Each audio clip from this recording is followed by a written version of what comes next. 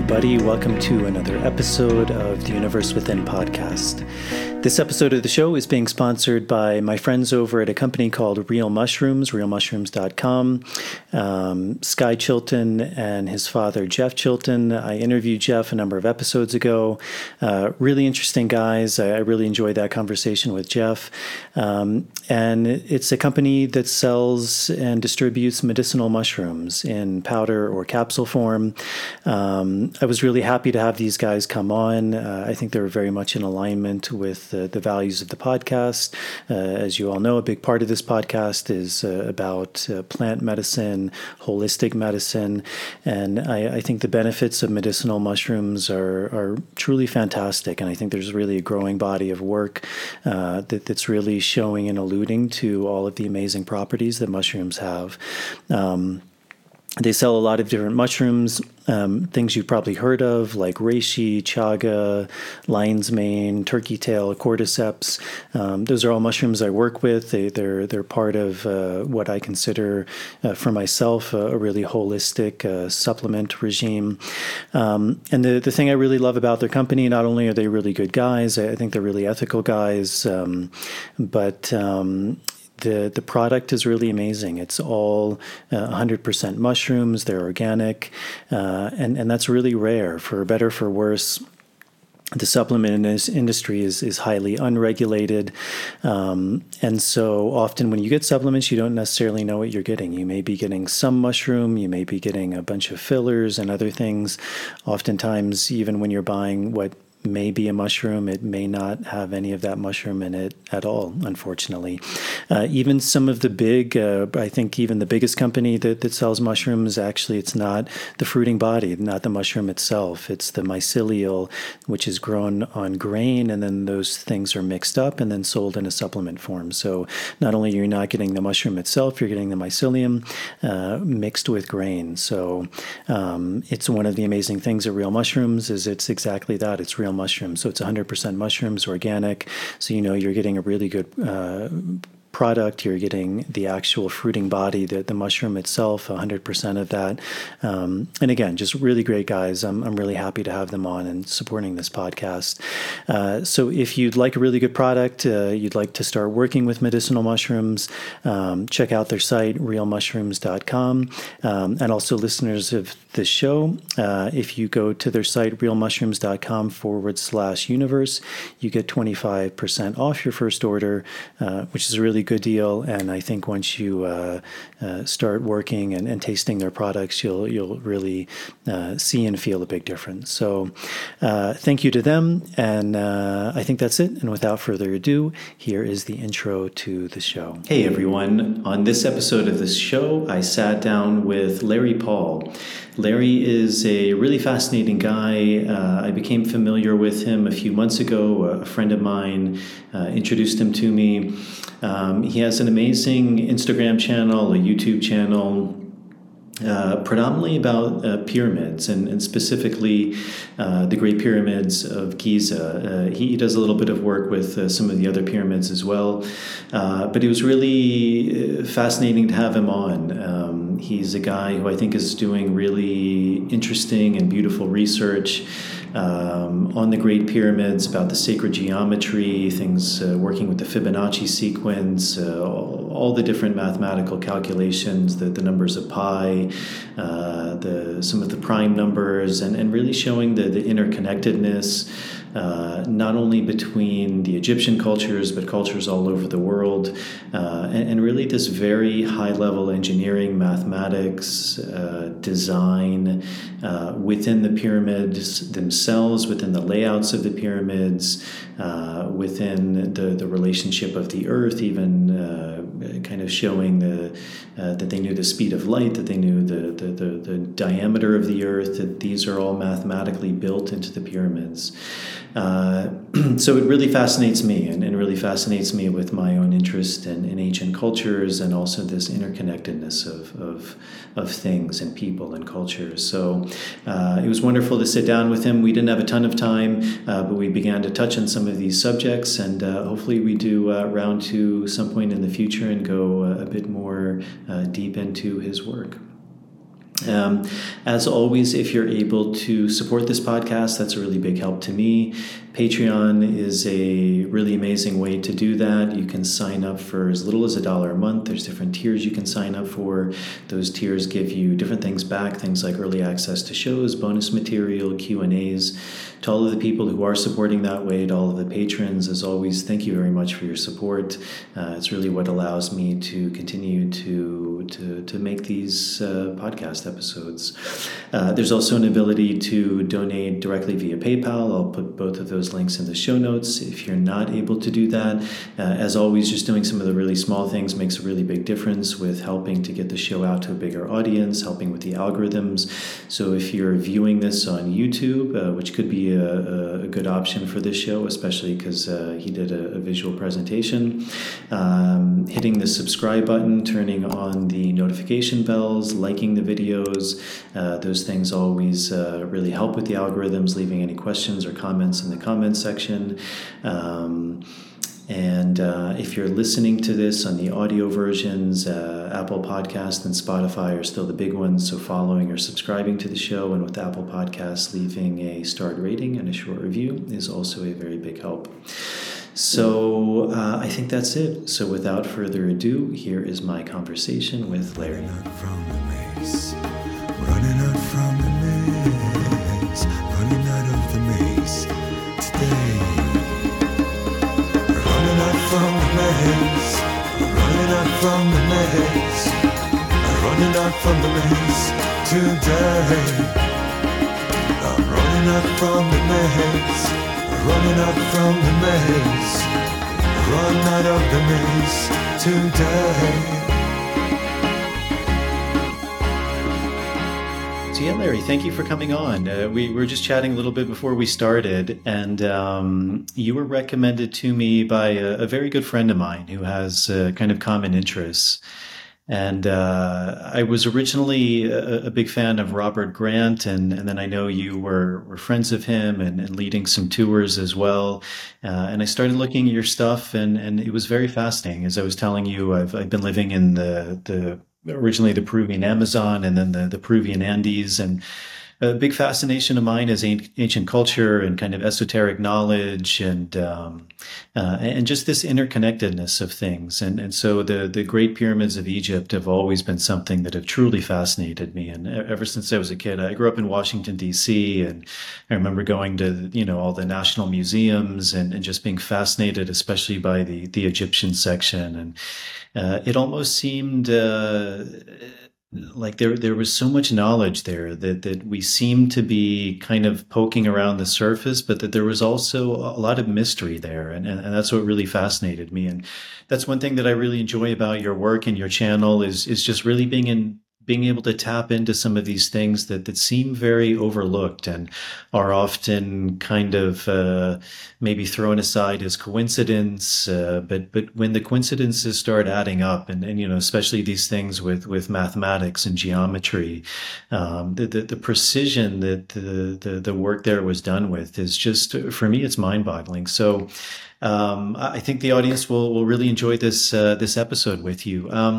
Maybe to start, you could just tell the audience a little bit about yourself, who you are, kind of your background, and what got you interested in the work you're doing, and especially with the Egyptian pyramids. Yeah, well, as a young man, I had a good education at a well-known Eastern school and college education. But when I graduated, I still felt, and I gave one of the valedictory addresses when I graduated, and I kind of said, we all live in a yellow submarine. We're all prisoners on spaceship Earth, Bucky Fuller, and we don't know where we're headed. So here I am as graduating from an elite college, giving a valedictory and telling everybody we don't know what we're doing. And so that's really where I was. So I set out to go in search of my soul. I know the philosophers say you can never find the meaning of life, but I thought that's stupid. Why search if you're not going to find? So I instinctively set out, not deciding what courses I was going to take next semester, but deciding I wanted to go in search of my soul. And I did that. So I bought an old Jeep. It's 1973. I bought a 1952 Willys. So 20-year-old vehicle, geared low. I put a sign in the side, Alaska or bust. And I was going to go up to Alaska, try and get work on the pipeline, which was paying big money at that time because I thought I might want to do graduate work at either Harvard Divinity School or the University of Chicago Divinity School. I just happened, in the providence of God, to know the deans at both schools. Guy Martin was the dean of admissions up at Harvard Divinity. He had been the dean at the school where I got my undergraduate degree, and he left that school to go up to Harvard. And then at University of Chicago Divinity School is Martin E. Marty, the famous theologian, was a friend of my family. And so I could have got into either place, but I wanted to be able to afford it. So I wanted to have money. So I was, those places, Harvard Divinity School, University, I wanted to, get into God, thinking about God, talking about God. So I set off for Alaska. And I did make it to Alaska or bust. And along the way, I found myself. I found my relationship to God. I found my calling. And I felt at that time, 1973, like the rest of my life would be downhill, because if you have a connection with God, then whatever comes your way in terms of tragedy, disaster, happiness, elation, whatever it is, good or bad, you put it in the context of being knowing your part in the universe. And so I can say that's true. I'm 73 now, so that's 50 years ago that I took off in search of my soul. And what I found, I still hold today. That there is a God that runs this universe, that he's personal, and that he can be known or experienced or prayed to, and in the hope of there being a real conversation going on there. And so I guess that's probably the first time I've ever given that answer to that question, because usually I kind of go a different direction. But so that's probably who I am. So you mentioned Robert Grant. He hired me to be his lead teacher on his Alpha Chi Omega tour this past February. And I talked with Robert today.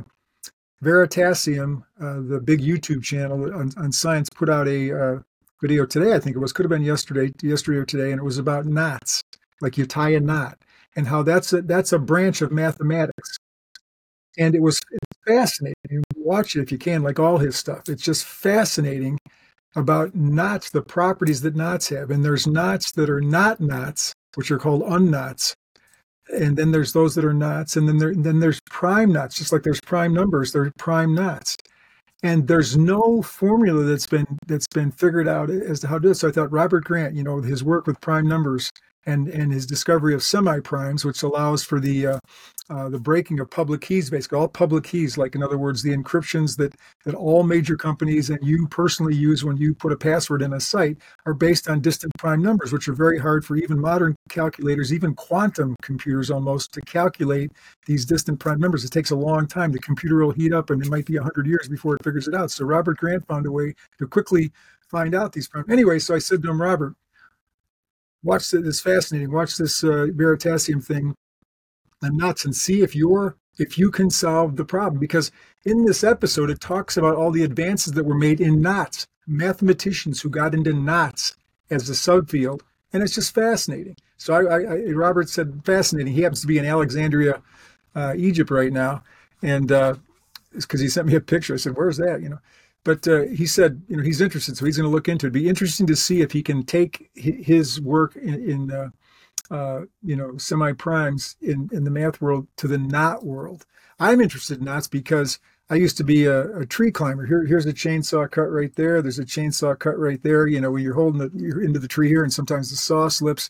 And I held myself in old school. The modern tree work is done with mountain climbing equipment with carabiners and stuff, but I did it the old school way with just tying knots. So I was held into the tree by a knot. So knots were very important to me. And my whole rappelling up and down a tree was based on a knot that I tied, not on a carabiner or something.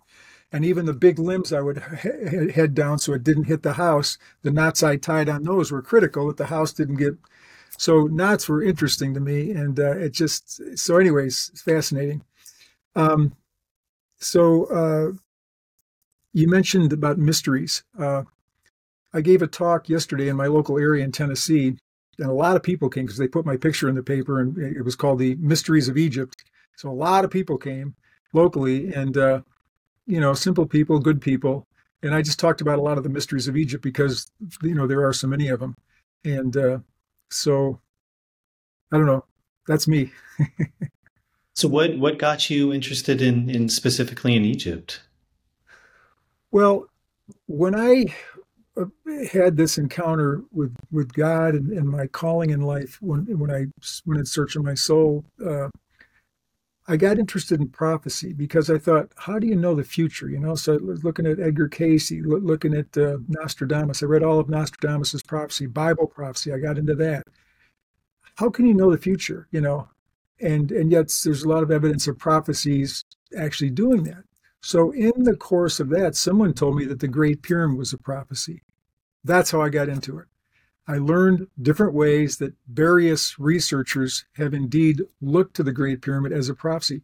If you say that the Great Pyramid is the Pillar of Enoch, it goes back to Enoch, and the two things that all those ancient legends say are that, number one, it would be a repository of the science of the ancients, and the Great Pyramid is certainly that. Pi, phi, the fine structure constant, I mean, all the different things you can find in the Great Pyramid. But the second thing that the Pillar of Enoch would have would be warnings of catastrophes to come. In other words, prophecies. And so that's one of the things that's kept me busy at Giza, making a lot of discoveries. And it's just, I don't know, I'm just a normal guy in a sense, and not like Robert, who's a polymath. I hated math in school, and I've only gotten better. Like Graham Hancock said, I got good in math, better in math because the Great Pyramid required that I do it. That's kind of my story. And so, I lost my train of thought now. I just all the work I've done there. It's like, oh, I remember what I was going to say. Like, it just keeps coming. I keep thinking, well, I'm going to hit a dry spot. Like your writer, you hit a writer's block. But every time I go there, I make more discoveries because I'm searching. But I still feel like, gosh, I was just so lucky, or whatever. But they keep coming, and I feel like if I directed my searching more and better, I could find some of these prophecies. Now, some books have been written that say that the Giza Plateau does set up a calendric type prophecy. Let's see, I think Gary Osborne wrote a book called The Giza Code, if I remember right, or maybe it was in the Giza Prophecy. And they say the line between the satellite pyramids of Khufu and Menkaure are a precessional line, and the Sphinx is the Sphinx is in that line. It's at a perpendicular to that line. It sets a certain point, so they make some mileage out of that.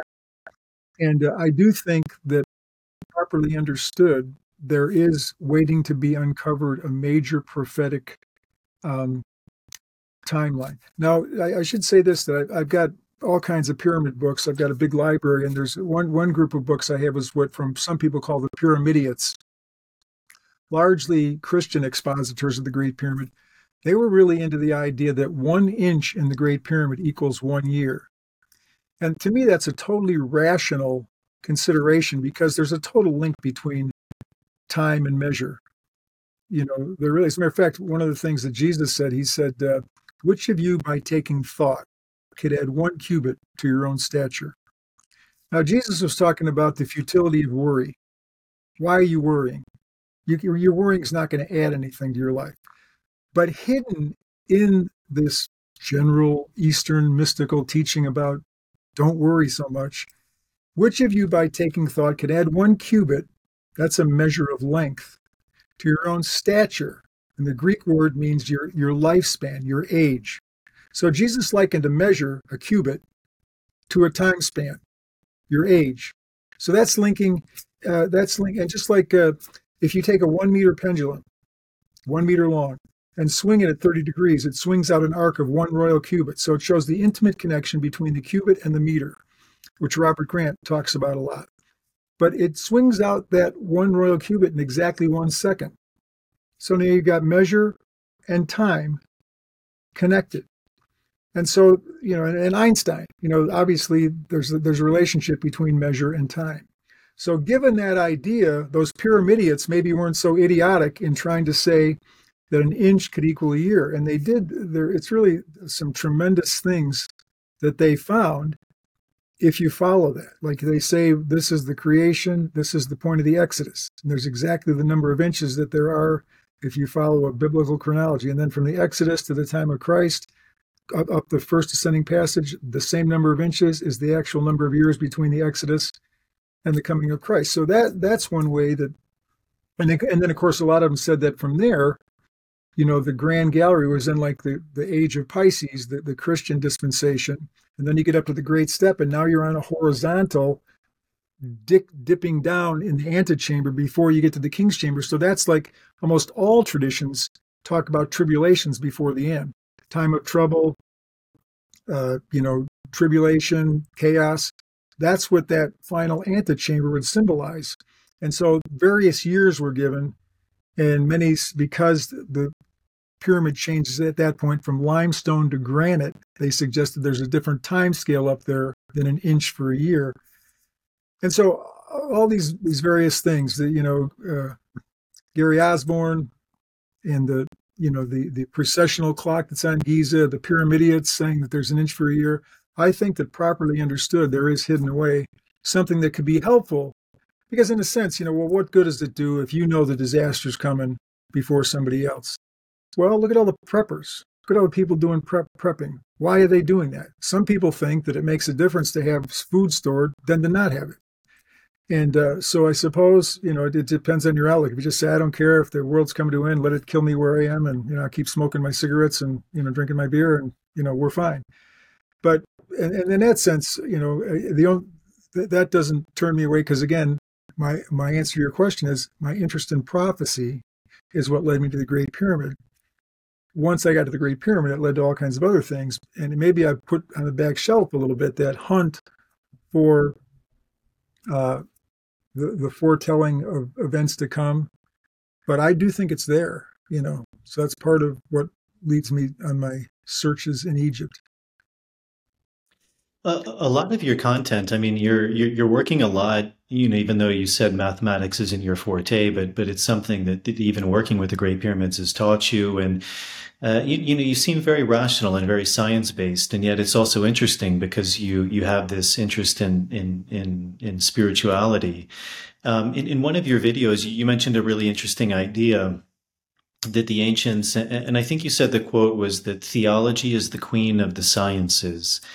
And it seems like for a lot of people in the modern world, the idea of science and theology or science and spirituality are very separate fields. And yet it seems like what you were pointing towards for these ancient people was that actually they were perhaps one and the same. And even from that quote, theology being the queen of the sciences.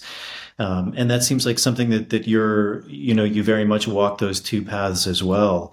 Where do you think that break came from? Because also when I look at the pyramids, there's something incredibly scientific about them, rational about them, the geometry, the craftsmanship, the engineering is it's phenomenal. And yet there's also, for me, something deeply spiritual. I mean, deeply religious. I mean, rites and ritual and probably initiatory experiences. And yet all of these things were tied into this one system. Yeah. Well, I think that the Egyptian society, some consider the first, major civilization, is closest to the golden age of the past. And, a golden age is characterized by a great flourishing of knowledge, usually a cessation of war for a period, so energies can be put into studying the best things instead of how to make weapons. And so I think Enoch lived in a time like that. The Bible says that Enoch walked with God and was taken. So Enoch walked with God. So that's a period where, and yet Enoch, I think, absolutely is the father of metrology. I think the word inch comes from Enoch. Anciently, there were no vowels. So Enoch would be NCH. Inch is NCH.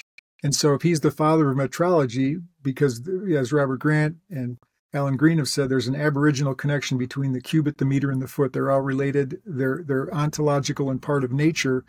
Enoch knew that, and he helped, I think, set the original metrology. And so Enoch, inch, metrology, he walked with God. So that's saying this super scientist, because metrology is total science, it's what Egyptologists and archaeologists don't use, which they should. They use pottery a lot. A certain pottery style indicates a certain... Metrology is the same thing. What's the length? Is it a meter? Is it an ancient remen? Is it a royal cubit?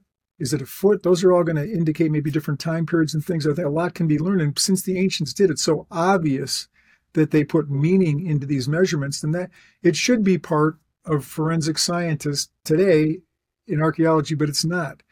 Metrologists, John Neal, who wrote All Done with Mirrors, John Michel, View Over Atlantis, Harry Sievertson, Measurement of the Gods. These are the world-class metrologists. They're not considered part of the mainstream of science. They're like this subculture, and yet they're totally rational people who have studied the history of measurement. And what's interesting, John Neal says this in All Done with Mirrors, and I correspond with John Neal. He's still alive now. He's on a couple forums that I'm on. But he said it was a tremendous discovery of the metrologists that all ancient systems of measure, and I mean all, Sumerian, Chinese, Babylonian, the British system, they're all connected. They're all connected. Now, if evolutionary happenings were true, then you'd figure, well, in India, they'll develop one measurement, the king's foot was this long, and England's going to develop a different set of measurements, and then, China, the emperor, his fingers this long. So they're all going to be unrelated. That's absolutely not true. They're all related by whole integral values, 6 to 7, 175 to 176 is a big one, 9 to 10. It's unbelievable that every ancient system of measure is related by an integral ratio to all the others, all of them. It's unbelievable, which argues for an aboriginal beginning. Every effect has to have a sufficient cause. If the effect is all ancient systems of measure are connected, which is true, you've just never heard that because, again, metrologists are not part of the mainstream. They're not in there with anthropologists and sociologists and all the other people that are accepted in the mainstream. But that's what the history says. And so if all ancient systems of measure are connected, there has to be a single aboriginal beginning, or it seems like that's impossible to have happened. Coincidence is far, far, far blown out of the water since all of them are connected. And so Enoch, the father of metrology, walked with God. So there was obviously a connection between heaven and earth, the microcosm and the macrocosm back then. You asked when that broke. Well, the Enlightenment, because part of what the enlightened tradition said when the Enlightenment happened was they were casting off the superstitions of the past, and this church had become very superstitious, or some of the teachings of the church. So if you connect church and God, and that's not always a real connection, but you can make a rough connection that people in church are into God or something. So the church was rejected, the teachings of the church. Remember, they put some of the priests into the guillotine, etc. That was rejected as part of the superstitions from the past. We want everything to be run on reason. So we're going to start over. What government is best? John Locke, Thomas Jefferson. We hold these truths to be self-evident, that all men are created equal. See, there's that, they started that way, but endowed with certain inalienable rights, among these life, liberty, and the pursuit of happiness. And to secure these rights, governments are instituted among men. So the first purpose of government, according to the Enlightenment, was to protect rights. We're obviously leaving the Enlightenment today because governments are not protecting rights. The very first purpose of government, according to the Enlightenment thinkers, is gone. But the point is, the Enlightenment took reason to everything, to every science, to every history. Let's start again. We've got such a baggage of superstition and religious falsehood hanging over us. Let's use the mind. And that's where the separation came in, because ultimately the direction became that things had to be touchable, feelable. And so if we can't touch it, we can't measure it. And so the connection was broke from God because, God is obviously not tangible the way that matter is. So I think with Enoch, you've got the connection, the closeness you're talking about with Egypt. They were closer to that golden age, so they incorporated more of that into where they were. And then eventually, in the age, we're still in the age of enlightenment, even though we're quickly leaving it through this new dark age that's coming. So really, we're we're on the cutting. We're also on the cutting edge of the age of Aquarius, because the age of Aquarius is beginning. So you've got both streams going, and I'm sure you did back in Enoch's day. If you read the actual stories of Enoch, he talked to the Nephilim, to the demons, to the giants. He talked rationally to them. He told them, "You're doing wrong things." So there was an evil going on around him in this golden age.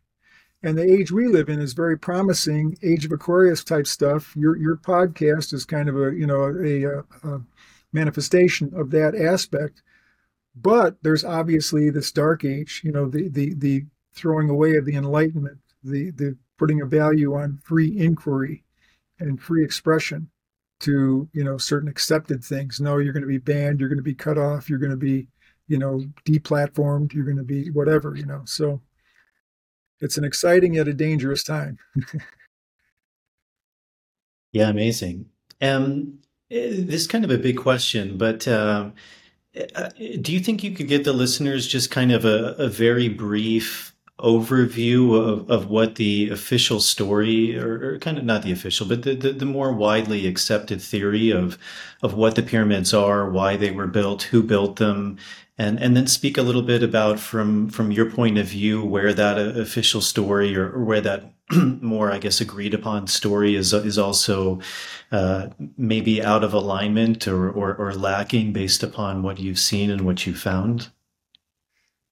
Well, I'm not the best poster child for that for this reason. Yesterday in my talk, Mystery of Egypt, I did mention that as one of the points. I talked about a number of mysteries, and one of the mysteries is, where are all the pyramid mummies?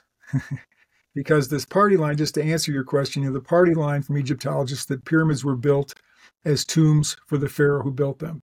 The problem with that theory, as I pointed out to my audience yesterday, is there's never been one mummy of a pharaoh found in any pyramid.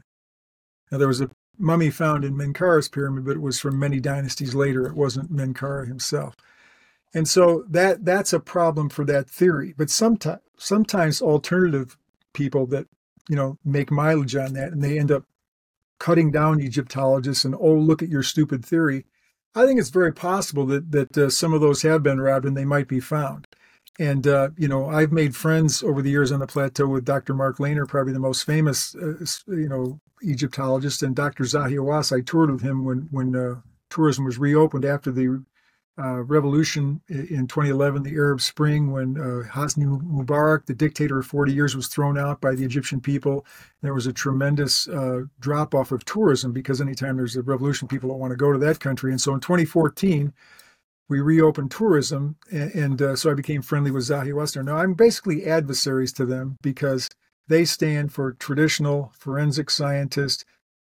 But again, I'm not with those people that quickly slam them because Mark Lehner has sifted sand. Mark Lehner went to Giza as a Edgar Cayce's spiritual young man. He left college, came over here to try and find the secrets of the hidden chambers underneath the Sphinx, the Hall of Records, and somehow was converted from that to become a scientist who really studied there. He surveyed the entire Giza Plateau. He spent more time on the Sphinx than anybody else alive today. He's surveying it, writing a book about it. His Yale PhD thesis was on the Sphinx. He sifted the sand. He's found the breweries, the bakeries of the people that one time were there and who built the pyramids.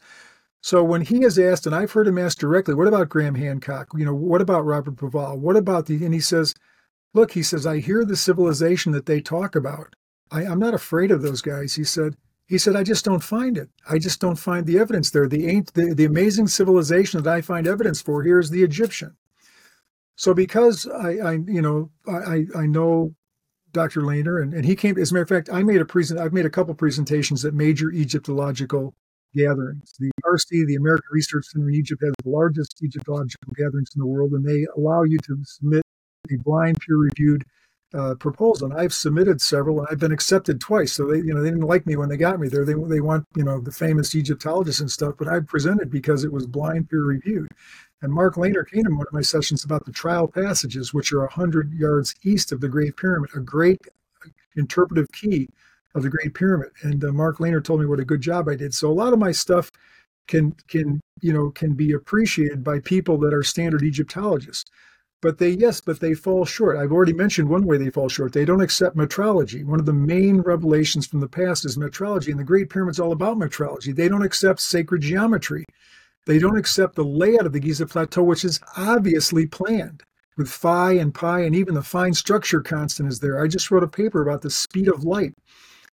It found in the passages of the Great Pyramid. It was top 1% of papers on academia in terms of the number of people that viewed it, and I had comments from all over the world. So I really believe the speed of light, which is a very modern measurement, right? Who could have possibly known the speed of light before the 20th century, right? Before Einstein? Who? Well, I'm saying the Egyptians had, and I've probably found at least 9 ways that the speed of light is encoded in the Great Pyramid. That's the great failing of Egyptologists, to simply call that coincidence. What they do, it's an old boys network. And, Mark Lehner, if you're listening, fess up. Fess up. You guys just talk to each other. All you guys that have the PhDs that in, Near Eastern languages and all the things that are official. I've got, 3 advanced degrees: theology, education, and political science. So I'm not an Egyptologist. I'm an independent researcher. And you guys don't listen to anything I say because you don't have to, because I can't publish in your journals because I'm not an Egyptologist. So you can just reject and not listen to. So that's what most of the time Egyptologists do not even comment on things like Robert Grant or myself produce. And if they do, it's simply to say coincidence. So that's a major shortcoming, the inability to think that your science, somehow Egyptology, trumps theology, trumps engineering, trumps sacred geometry, trumps mensuration. You don't have to concern yourself with those things. It's like a huge built-in hubris, a conceit, a pride that just, and it really operates that way. It's an old boys network. And because they have enough, so many of the, National Geographics, Smithsonian's come to those guys as the experts, that they can keep that kind of attitude because we're the ones that are the experts, and so they miss the greatest revelations in the pyramid. They can tell when they think it was built, how many blocks are in it, maybe, what the material makeup is of some of the limestone. But they miss the most important thing, and that's the revelation of the measurements. So it's very interesting because you spoke about this idea of through these kind of integral values, through these ancient numerical systems. I think you also spoke of it in like the alpha and the omega number, the Thoth constant, is kind of pointing towards this idea, as you said, that there was an aboriginal beginning to a lot of these systems.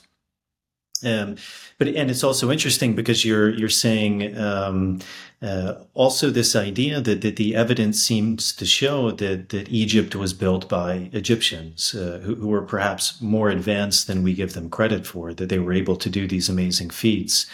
So where is that balance between kind of this aboriginal beginning and also the Egyptians being very, very advanced? Because a lot of people, for example, can I jump in? Sure. Can I jump in? Yeah. I know I'm kind of speaking over the top of you, but I hear what you're saying. I want to get to that quickly because this is important to be said. I think that the revelations of number and measurement that in the Great Pyramid are antecedent to the Egyptian society. So to say that the Romans built great things, but they copied the Greeks. They got the math from the Greeks. The golden proportion they got from the Greeks. But the Romans were great builders. The Egyptians were great builders. And the people that make fun of them because how could their copper in their loincloth, that is so demeaning. That is so demeaning. One lady got up out my talk and left yesterday because she shouted out or something like, "What about, the copper tools?" Okay, let's just talk about that for 1 second, okay? Because I know what there are 2 religious schools here. Those that believe that the pyramids were built by Atlantis or by another ancient high-tech civilization. Now, not they're religious about their belief, and it almost doesn't matter what you say. They are, and of course, the Egyptologists are just, the Egyptians built it, and that's it. And those camps are entrenched, and this camp especially, it's ancient high tech. They're not open to evidence because there is very profound archaeological evidence the Egyptians built the pyramids. The type of evidence they tend to use is, how could they have done this? That's not an argument. That's like your inability sitting in a comfortable chair watching all kinds of TV and the Super Bowl and everything else, and you say, that's not science. The real question should be, how did they do that? How was that done? Instead of they couldn't have done that. Look at this hole. They couldn't have drilled that. Oh, yes, they could have. There are so many videos showing that all those things they say, how could they have done that? Which is really a question. It's not a scientific inquiry. If you do the scientific inquiry, every one of those things can be answered. Let's take the copper one. All right. So they had copper. Anybody knows that studied this, the Egyptian copper was arsenical. It had arsenic in it. It was as hard as steel, almost. That doesn't solve it, because even if the Atlanteans who supposedly built it had steel, it takes much more than steel. It takes craftsmanship and know-how. I can give a steel chisel to you and you won't do a candle to what the Atlanteans or the Egyptians did. Whether it was the Atlanteans or Egyptians with their steel or arsenical copper, it takes great skill to do it either way. So to just laugh off those loincloth copper using Egyptians as stupid, Aboriginal pygmies, instead say whoever did it, Atlantis or Egypt, they were really skilled. So why jump over the Egyptians? They couldn't have done it, obviously. Or why is it so obvious they couldn't do it? You know what?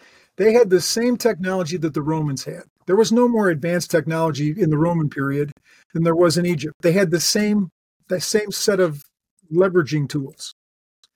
The Romans simply left records of how they moved those stones.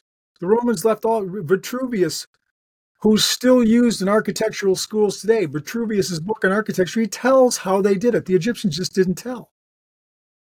For some reason, it was a craft that they held sacred, and they did just like, you don't become a pipe fitter unless you apprentice yourself to pipe fitters and you join the pipe fitters union, and now you learn to do that. All crafts protect to a certain extent their craft, and the Egyptians seem to. So they just didn't leave the records. The Romans did. The YouTube channel Sacred Geometry Decoded has done a bunch of stuff on this. He shows that ancient riggings in boats, just do a Wikipedia search on the power of a pulley. The leverage that a pulley develops, and a pulley can be a piece of wood that's rounded. The Egyptians were great at making rope. I told you I make my living as a tree climber. The 5,000-year-old rope that came out of Khufu's boat, I could climb a tree with today and be safe. I've seen the rope. This is 5,000-year-old rope. It's still usable today. They were great at making rope, so they could pull things. And you look at the power. It's not the steel crane. It's not the steel in the crane. It's the boom leverage. They had cedars of Lebanon. There's all kinds of records of the cedars of Lebanon that they imported. A cedar of Lebanon is the same thing as a steel. It's not the steel that does it. It's the leverage of the pulley. And so they were great engineers. They were great engineers. They used simple means. Let's take this argument. Oh, it would have taken 5,000 years to build a pyramid because you had to lay a block every second. If you do it, that argument is not based on studying what's actually there. First of all, they take the Wikipedia at 2.3 million blocks in the Great Pyramid. There's probably a lot less. Zahi Hawass told me one time he thought there was 1 million blocks in the Great Pyramid. So let's say it's 1 million or 2 million. All right. The bottom two courses are the ones that you can't fit a piece of paper through. The joints are tight. The ones at the top, watch any YouTube video of a guy illegally climbing the pyramid who's got his GoPro on, and you look at the stones as you go up. Sir Flinders Petrie, the father of Egyptology, says he thought a different pharaoh was there because it's such crappy workmanship up at the top of the Great Pyramid. Just look at the stones yourself. There's a bunch of fill in the Great Pyramid. Peter James wrote the book Saving the Pyramids. He was the one the Egyptian government hired to renovate the pyramids, especially the step pyramid. He knows more about the internal parts of the pyramids than anybody else. He said there's a bunch of fill in there. They found sand up behind the Queen's chamber. That's not block. So we assume it's this. Every block is perfectly put together. No, it's not. They were practical engineers. The bottom two courses are tight because that's what needs to be tight to hold the pyramid together. The rest, they used fill. There's all those voids that we're finding now. So it doesn't take 500 years laying a block. It's like it was built in the time frame that Herodotus said, probably 20 years. And Herodotus, who interviewed the Egyptian priest, Herodotus, the father of history, they told him that there were simple wooden contrivances that were used to lift blocks from one layer to the next. They don't need these big ramps that are impossible.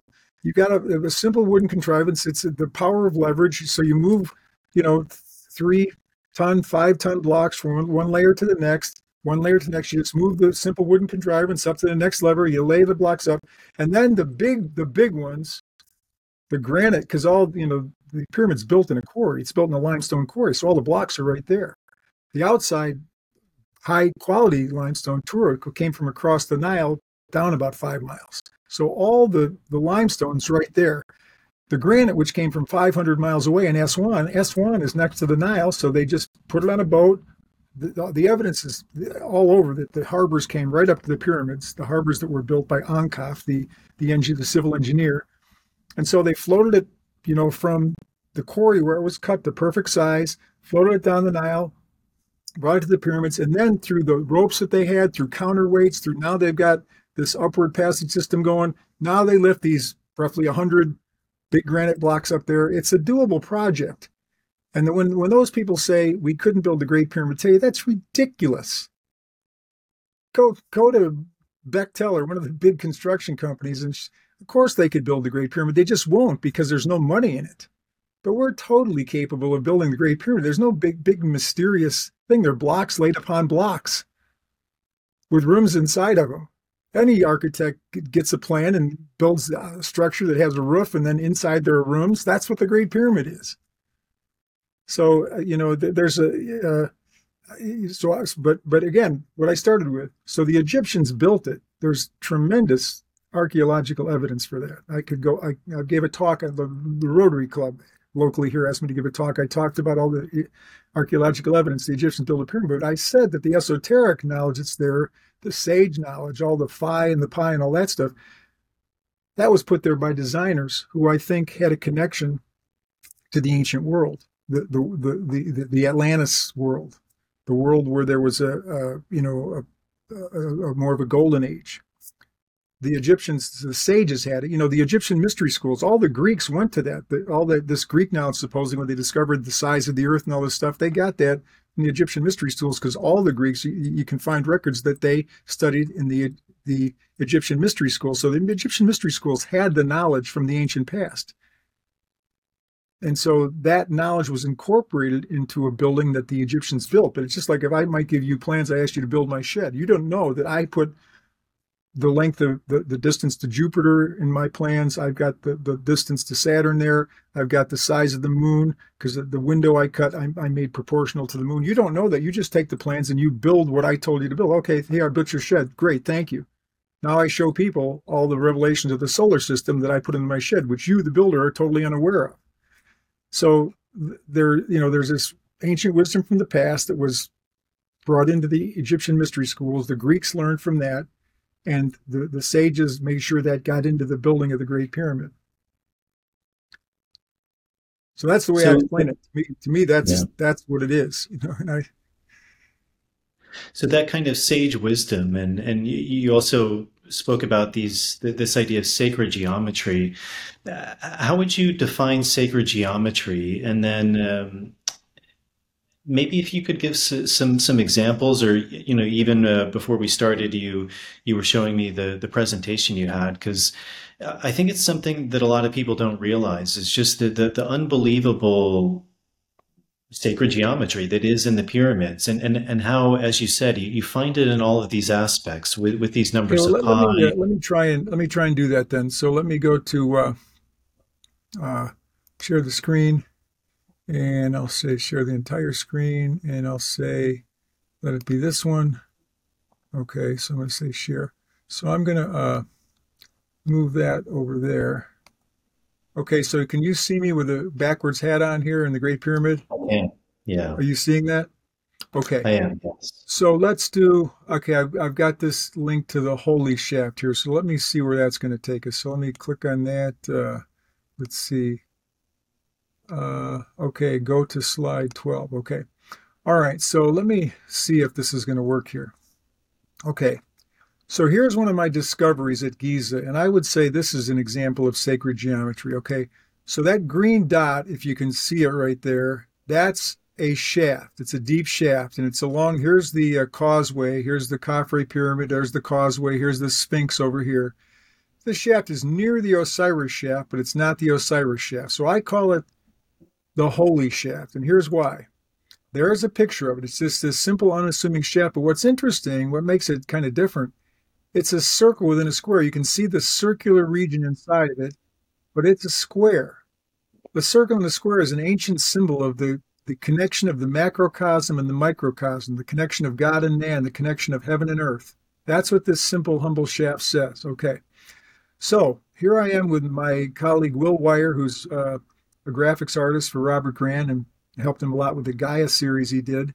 He was there with me at the Holy Shaft taking some measurements. Okay, so if you draw a circle around it, it's 504 ancient cubits to the southeast corner of Khufu, to the eastern edge of Khafre, right through the middle in the south there of Kenkawes, the tomb of the first female ruler in the history of the world, who was the mother to some pharaohs, and through the fissure of the Sphinx to the east there. You can see it goes right through the fissure. The fissure is that part in the haunches of the Sphinx that the ancients considered holy. It was like a bruise, a holy bruise on the Sphinx. It goes right through that.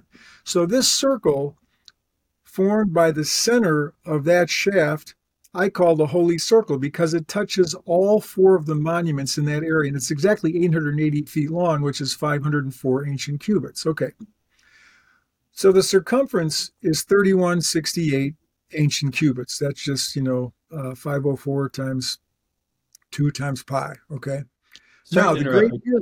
Can you just can you tell the audience what a cubit is for anyone who is unfamiliar with that?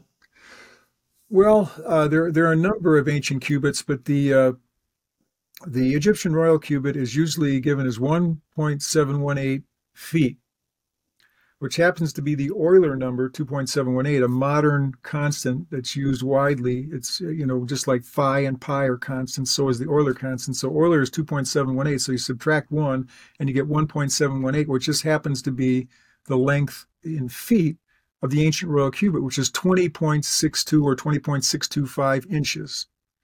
And that was used all over the Great Pyramid. The Great Pyramid, for instance, is plainly built by royal cubits.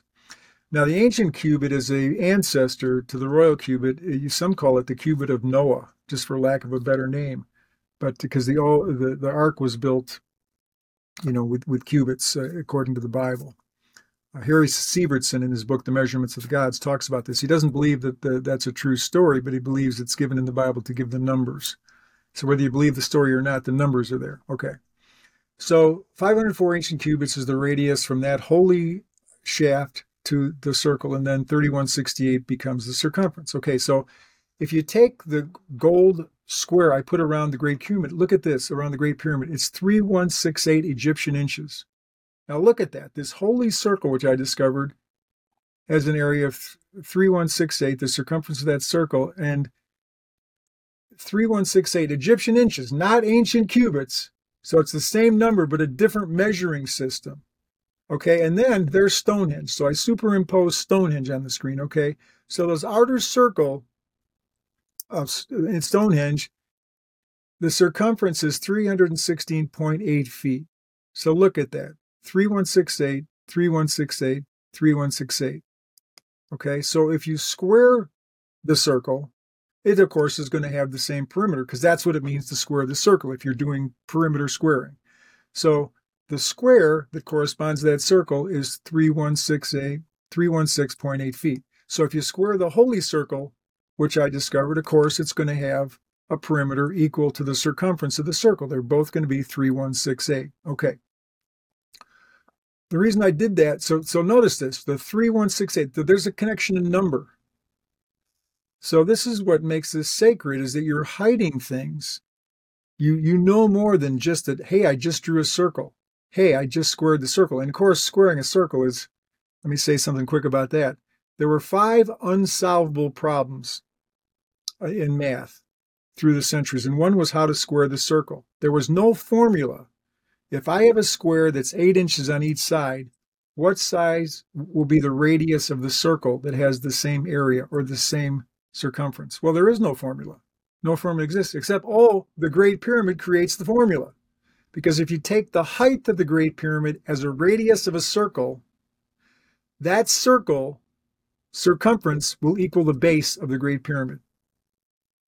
So the Great Pyramid practically solves an insolvable problem of math that squares the circle. So here we've got this, so this is sacred geometry. We've got this connection of 3, 1, 6, 8. Okay, now let's look at the side length of each one of those squares that I just created. Okay, so the side length of Stonehenge is 79.20 feet, 7920. Okay, for the side of the Great Pyramid, it's 792.0 inches. And for the side of my holy circle squared, it's 7920, 792.0 ancient cubits. So look at this. The diameter of the earth is 7920 miles. Now, what's super interesting to me is that in Stonehenge, the 7920 is given in feet. In the Great Pyramid, the 7920 is given in inches. In the Holy Circle, which I discovered, it's given in cubits. And in the earth, it's given in miles.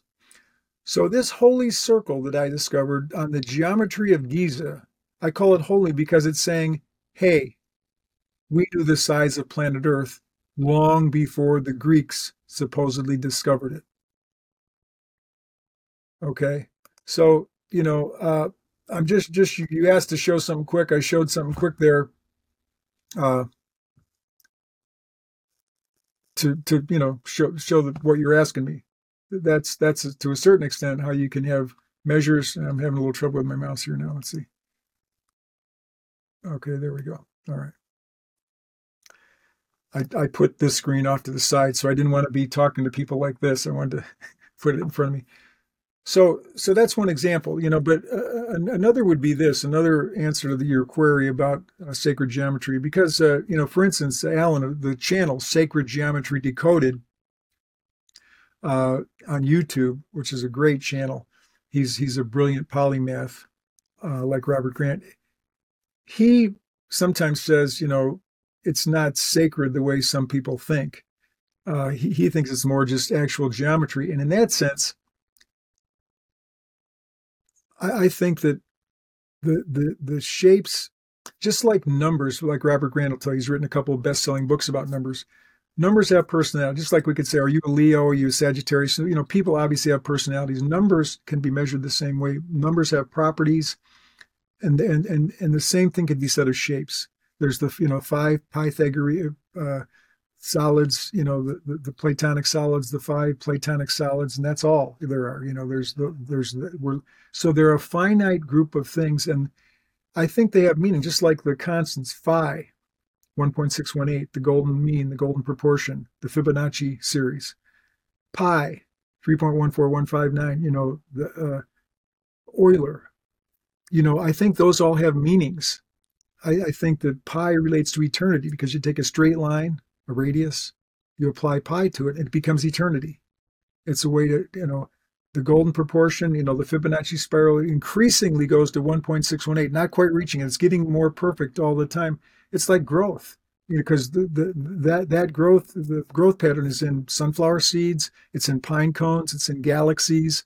There's a lot of ways that manifests. And so phi is the golden proportion. It's growth. It's growing more perfect, learning more, because like what we all want to do. We start as a baby, then we become a child, then we're a man. There's growth. So phi is growth, pi is eternity. Euler, what's so interesting, one of the many manifestations of the Euler number is I sometimes show my students, okay, no, you go to a bank and one bank compounds annually. The other bank compounds, quarterly. The other bank says, we'll compound 12 times a year. What if a bank said, we'll compound your money 1,000,000 times a second? Which bank are you going to put your money in? You're going to put your money in the bank that compounds your money 1,000,000 times every second. And you know how much money you'll have when you do the studies on it? About the same as the guy the bank that compounds quarterly. Because of the Euler number, there's a limit. It sets a limit on compound interest.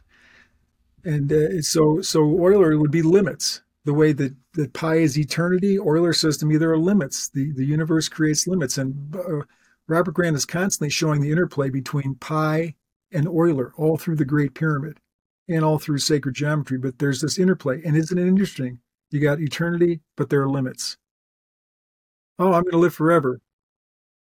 but am I going to die at 56 or 79? There's this, this interplay between infinity and all the wonderful thoughts and powers of I'm going to be mummified and make it to the next life versus, am I going to get my mummy casket made in time before I die? The practical limits of life. So I just think that just as those Greek constants that are part of the universe, phi, pi, and Euler, have personality and meaning, and human beings have personality and meaning, and plants have different vegetative qualities and stuff, so shapes do. And in that sense, geometry is sacred. It's very interesting. Often, if you listen to someone who has synesthesia, they very much describe numbers like that they each have a personality, they have a color, they have an emotion, they have a pattern. Um, so yeah, that's fascinating. You were talking about the Fibonacci sequence, and that's also one of the things you talk about a lot in some of your work is also this kind of Fibonacci spiral that you discovered with the Great Pyramids, and that there's actually an origin point that's a physical point on the land. Could you speak a little bit about that? Yeah, let me see if I've got something on that in visual form here. Um, okay. Okay, so again, I'm going to remove our screen here and go to the keynote. Okay, so let's go back to the screen where I had this one. Let's see if I've got it here. Uh,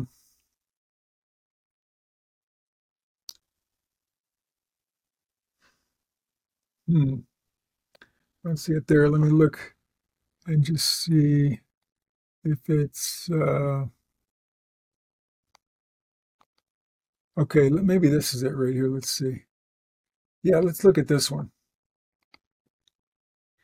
Okay, so on the left are 5 marks in the pavement at Giza. Now, one of my presentations to Egyptologists was about those 5 marks. Those are right to the east of the Great Pyramid, and all the archaeologists say that these pavement markings were put there at the same time as the pyramids. So whoever built the pyramids put these marks there. So I studied these 5 steps right here, okay? So Roberto was one of the young kids that when we were during COVID, I had some tours canceled. So some young kids came with me to just be research assistants. And here we're headed toward the Fibonacci origin, which I'll talk more about in a second. So that mark right there was different than the other 4 marks in terms of where it pointed.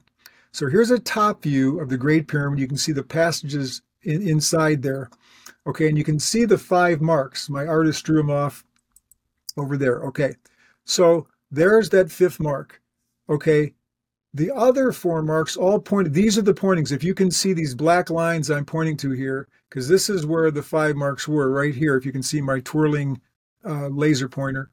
Okay, okay, these marks pointed on the ground, pointed to specific places inside the Great Pyramid. There was no that were off. Like there wasn't one that pointed over here and touching nothing. There wasn't, none of these pointings were like over here. They pointed to the dead end passage, the King's Chamber, the Queen's Chamber. But now this one that I have the red circle around, it pointed it differently. And here's where it pointed right here. Okay. So you've got the 5 marks I just showed you point through the Sphinx, directly through the fissure on the Sphinx. The fissure is a holy part of the Sphinx. It's like it's wounding.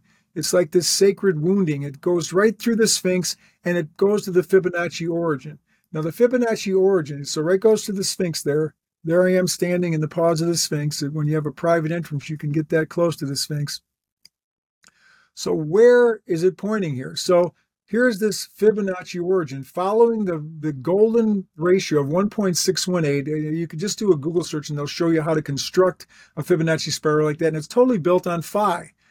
And it works itself to an origin where it keeps spiraling in eternally, but it's so small, the point, that basically it's a point. It's an origin.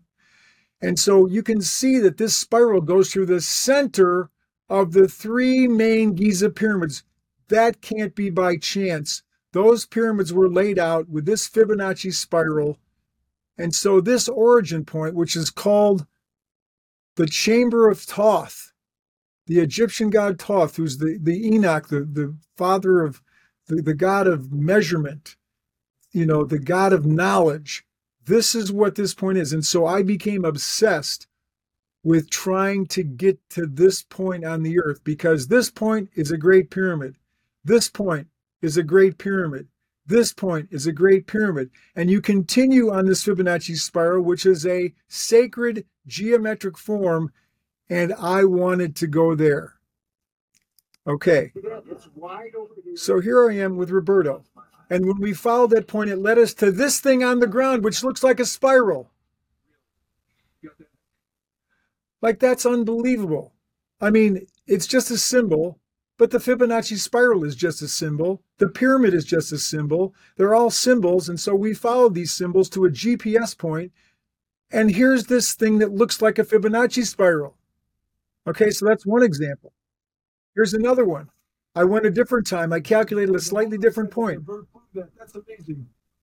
That bird just flew to you. They never do that. So there. Okay, you know what? And I don't think you're seeing that. Let me bring that over here. Actually, you know what I'm going to have to do? I think you didn't see that video, did you? I didn't see the video. Okay, that's it, because it's showing on my other screen. I just disconnected one of my monitors. Let's try it again. So let's go to this.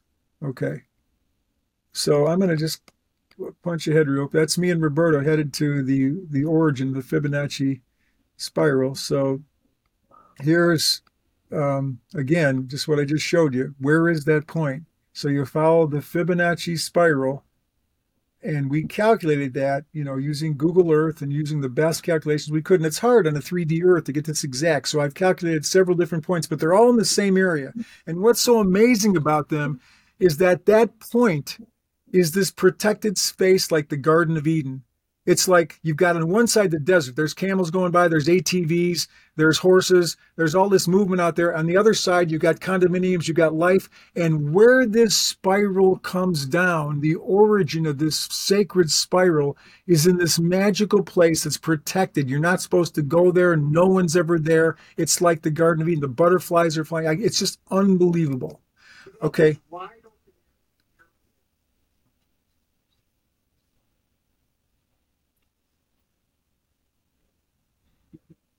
Okay, so we were led to this point, and there happens to be this thing on the ground, which is a spiral. I mean, who knows how that got there? Okay, another time that I went, we calculated a slightly different spot. So here I am. The moment I said that the bird flew that's amazing. That bird just flew to you. They never do that. Maybe it's got a nest there.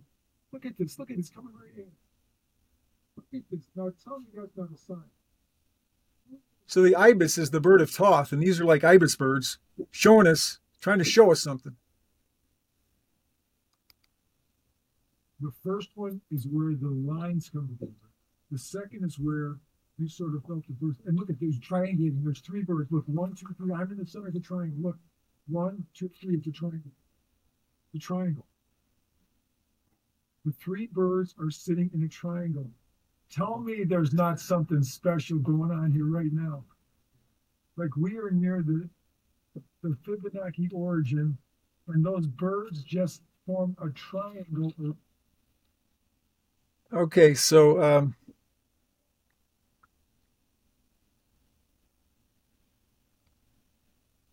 trying to figure out how. Oh, there we go. Okay. Okay, so that gives you a feel. So I'm an explorer. And when I saw the sacred geometry that said, there's an origin that from the spiral that goes to the center of the three Giza pyramids, that had to be designed. That had to be designed before the pyramids were built. Somebody designed that spiral before the pyramids were built. So when I was going in search of the Fibonacci origin, a GPS point, and as a matter of fact, I've asked the greatest sacred geometrists I know in the world to calculate that point. I just did it 2 or 3 days ago because I'm going to Egypt next month and I'm going to go in search of that Fibonacci origin again. I asked Gary Osborne. If you look at his work, he's tremendous in taking geometric shapes and placing them on the real Earth. The measurements he's made on the Giza Plateau, because he's the leading UFO incident in the world has become not Area 51, it's the Rendlesham incident from England. And he's the one that wrote the book on that. And some of the revelations that came out of that are amazing. And so that's led the 7 coordinates that were found as a part of that download from that UFO incident.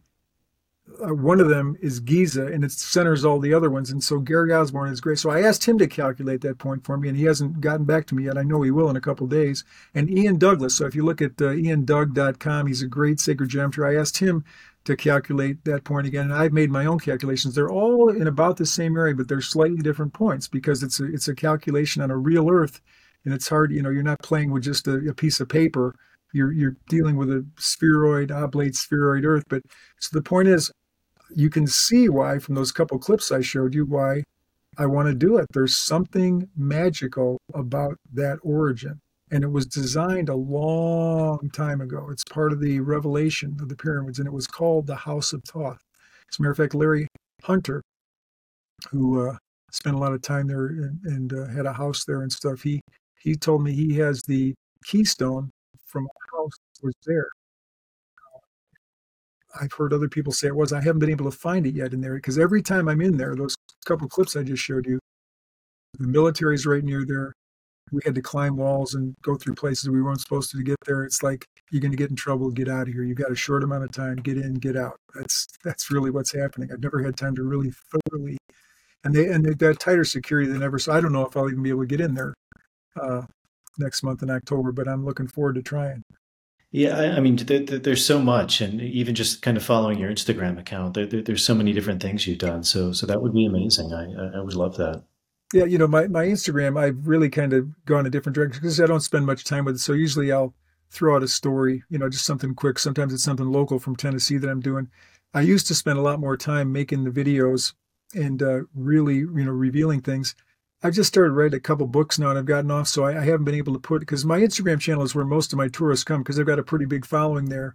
My tours get filled pretty much through my followers on Instagram. And so I keep a connection by throwing a story out there, but again, if you're following my Instagram channel, you know that I'm not putting out there the kind of quality videos that I used to, because I haven't been spending time making those, but I probably will, get back into that.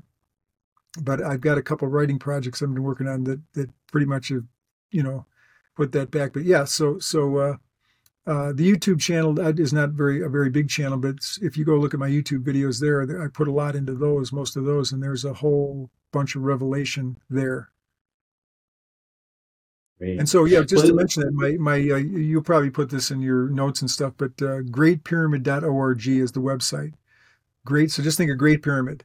I was early on in the web. I was one of the founders of when the web came on. And so I got the top level domain names. I didn't buy them later from somebody. I've been great. I've got greatpyramid.info, greatpyramid.org, great-pyramid.com. I mean, I've got top level domain names because I was an early adopter. So just think of Great Pyramid. And since I'm a not-for-profit organization, the American Institute for Pyramid Research, of which I'm the director, is a not-for-profit corporation registered in Tennessee where I live.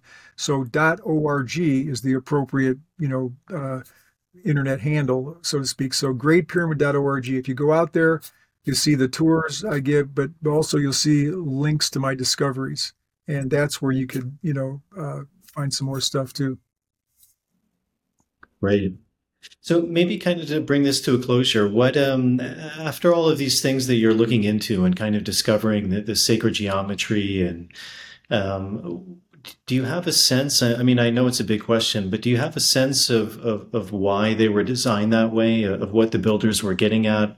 Was it something they were trying to code, some prediction of the future, some language they were trying to express? What do you have any sense of that? That's a great question because, if you look at the history of architecture, the pyramids are unique. And so, and it's not, obviously, if you're going to build a house, it's easier to build an igloo or pop a tent than it is to put all those stones together. So really, the question you're asking is really one everyone should be asking.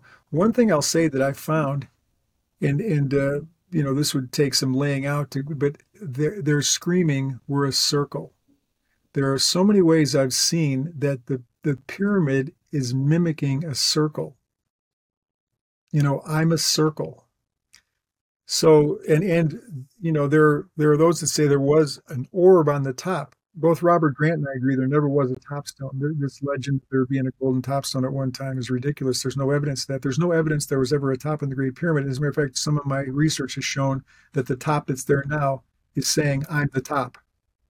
That top, there's a couple ways of, I could go through them, but so the shape is unique in and of itself, but the shape seems to be saying, think of me as a circle. And so if you take my idea that anciently, there's the YouTube channel, what's his name? Marty Leeds. I think his channel's 333 or something. He talks all the time that the circle is an ancient symbol of heaven and the square is earth. And you've got all this ancient symbology. So the merger of the macrocosm and microcosm, heaven and earth. So a circle. So the Great Pyramid is saying what Egyptian theology is saying, we want you to make it to the next life. We want you to get out of here, get out of your mummy and be real in the next life. And so the Pharaoh wanted to be out by the imperishable stars, meaning the North Stars, the stars that don't set. You want to be out there eternally. You want to be your star seed. You want to be out there. And so a circle symbolizes that. And so the pyramid maybe points up, but it's also symbolizing, and this is my answer to your question now. They're telling you that eternal life is possible. It's real. That's what I think the major quick answer is to that question. Wonderful, Larry. Well, thank you very much for your time. I appreciate it, and I would love to do part two. Okay, I think great, there's so Jason. much. Let's keep that. See what kind of response you get, and then maybe we can more perfectly craft the next one, and then people that like this can get the part two. Great. Well, thank you very much. I appreciate it. All right, everyone, that's it. I hope you enjoyed this conversation with Larry. It was very fascinating for me to sit down and talk to him. I think he's done some amazing work, and he continues to do really amazing work, really bringing light to the complexity of the Great Pyramids of Giza, and how there's a lot more to them and a lot more going on than we often know or is taught in more kind of standardized views of the history and the origins of the pyramids. So I hope you all enjoyed this show. As always, thank you for tuning in, for supporting this work. If you feel like you would like to support this work, that's always a really big help to me. Patreon is a really good way. You can sign up for as little as $1 a month. There's different tiers you can sign up for. Those tiers give you different things back, things like early access to shows, bonus material, Q&As. To all of the people who have supported that way, to all of the patrons, as always, thank you very much for your support. I really appreciate it. And if you're able to do that, thank you in advance. If you're not able to do that, as always, doing some of the small things really help in getting this show out to a bigger audience. It helps with the algorithms of the show. So if you're viewing this on YouTube, also Rumble, subscribing to the show, turning on the notification bell, liking the video, that really helps, leaving any questions or comments in the comment section. And then if you're listening to this with the audio version on Apple Podcasts or Spotify, following or subscribing to the show, and also leaving a starred rating and a short review, that's a really big help as well. To everyone who's done that, thank you very much. And if you can do that, thank you in advance. I'm not exactly sure of my next few guests coming up. I hope to bring on one of my early teachers, whose name is Dr. David Jubb. That should be a very interesting conversation. I want to bring on a couple people to talk about Nordic shamanism. So I believe I have 2 people lined up for that. And then we'll see where the episodes begin to fall from there. So I think that's it. I hope this finds you all well. Again, thank you all for tuning in. Again, I hope you enjoyed it. And I will see you all on the next episode.